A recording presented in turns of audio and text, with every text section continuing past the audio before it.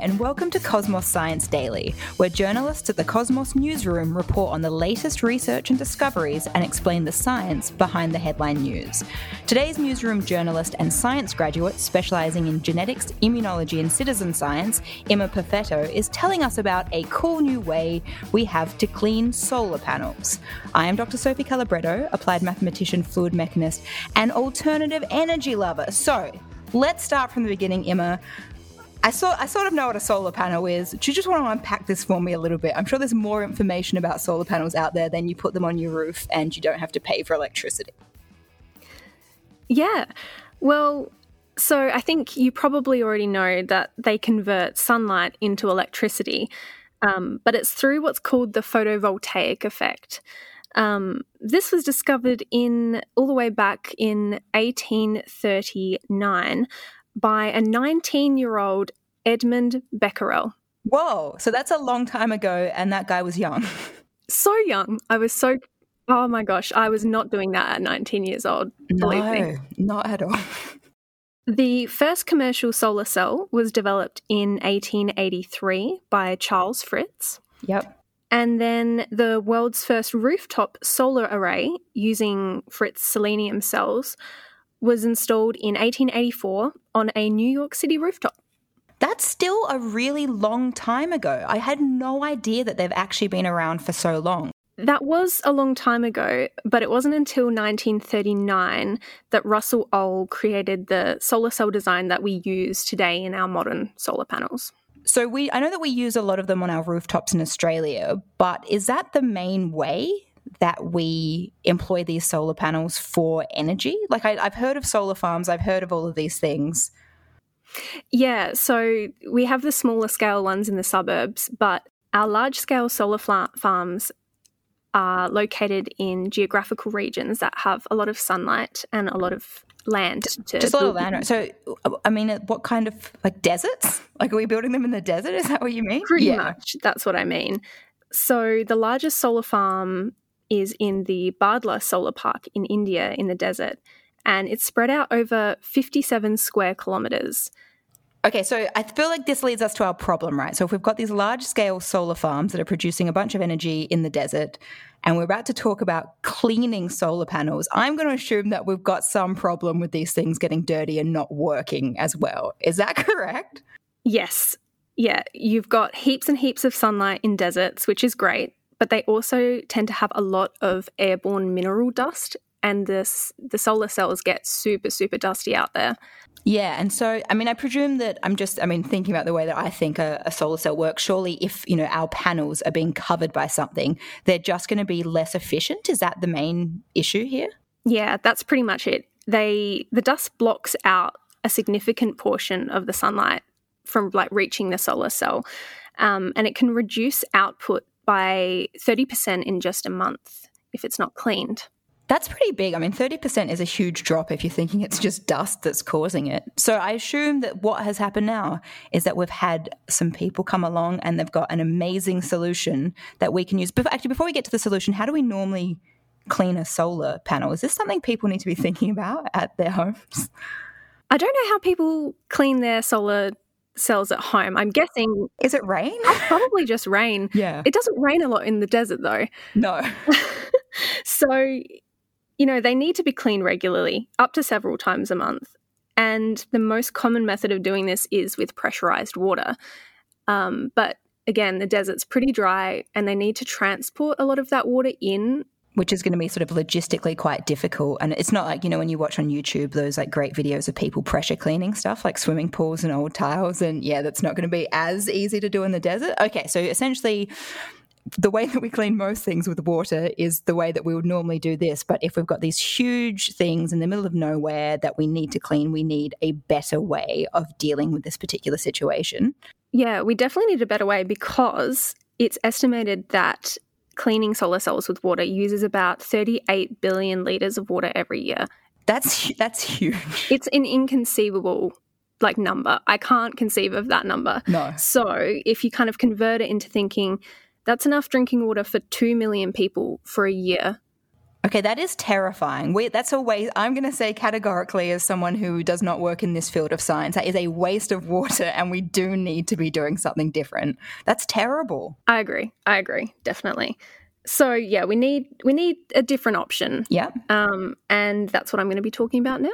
And I've heard it has something to do with electrostatics. Yeah. So these mechanical engineers had the idea to use electrostatic repulsion to repel dust from the surface of the panel without touching it, without having to touch it at all.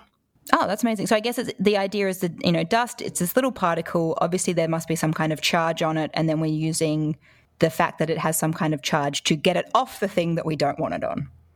Almost. We are making it charged. Oh, okay. It's not organically charged. So we're charging it and then we're repelling it. Amazing. Keep going. Yeah. So electrostatics is a branch of physics that studies electric charges at rest.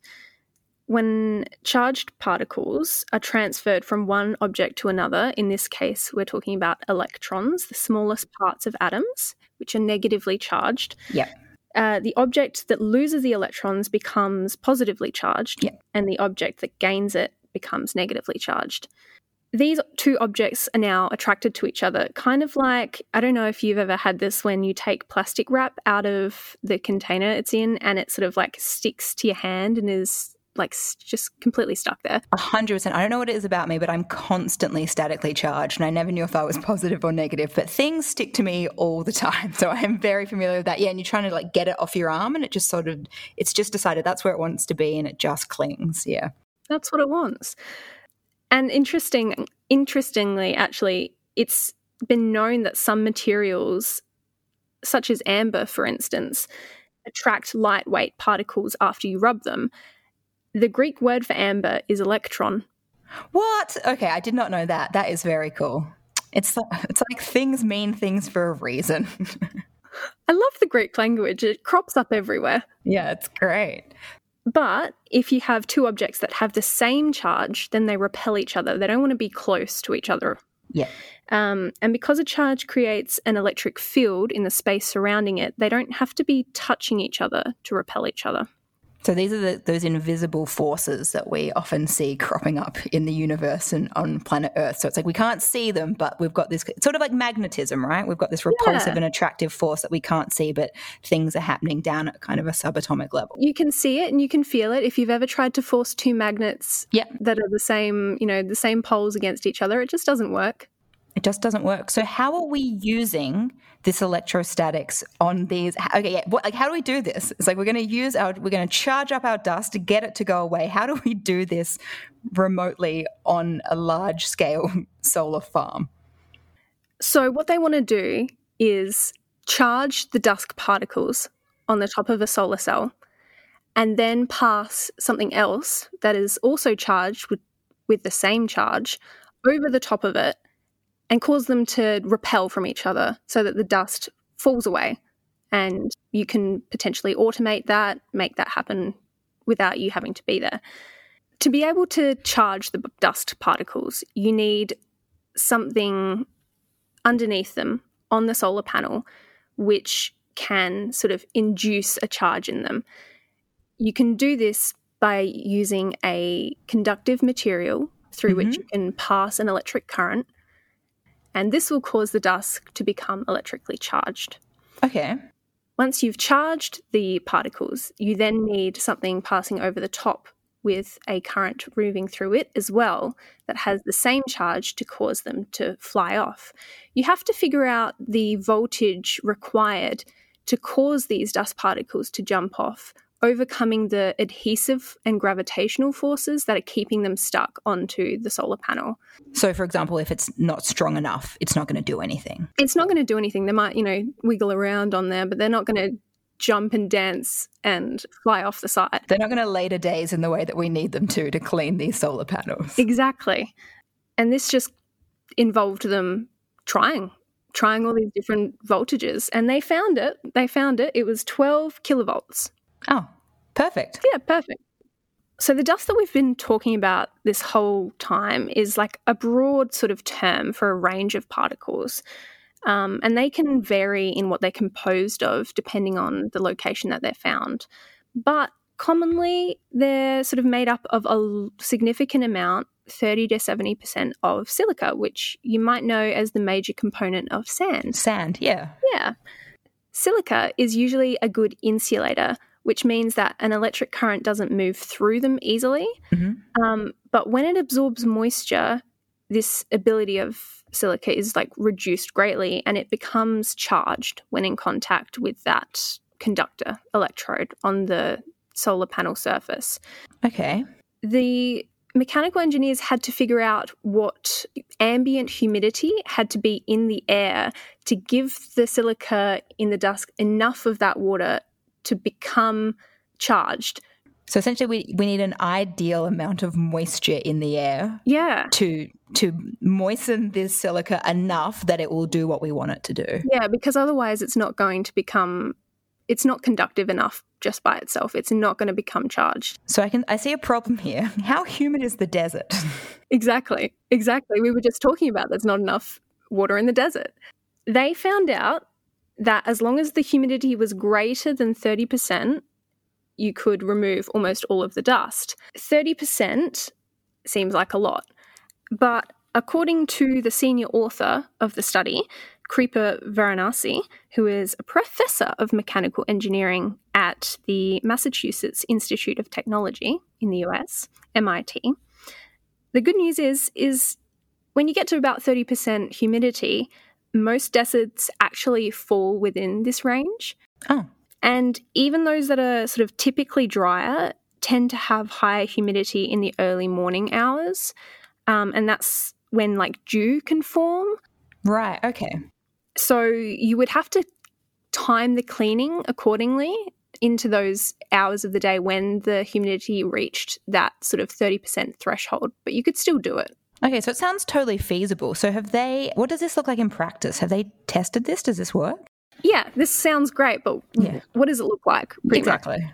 So to be able to get that conductor onto the top of the solar panel to induce a charge in the dust sitting on top of it, they transformed the top surface of the solar panel into a transparent electrode by coating it with a really thin layer of zinc and aluminium, which are metals, they're conductors of electricity. A simple electricity conductor, in this case a aluminium bar, could be passed across the surface of the solar panel while a current was running through it, causing the charged up particles to be repelled as it sort of moved back and forth over the top of it. So essentially it works in the lab? Yes. And have we tested it outside yet? No. This is more of a proof of concept thing. It definitely works in the lab, and it works really well, actually. They found that there was a 95% recovery rate of the energy output after cleaning.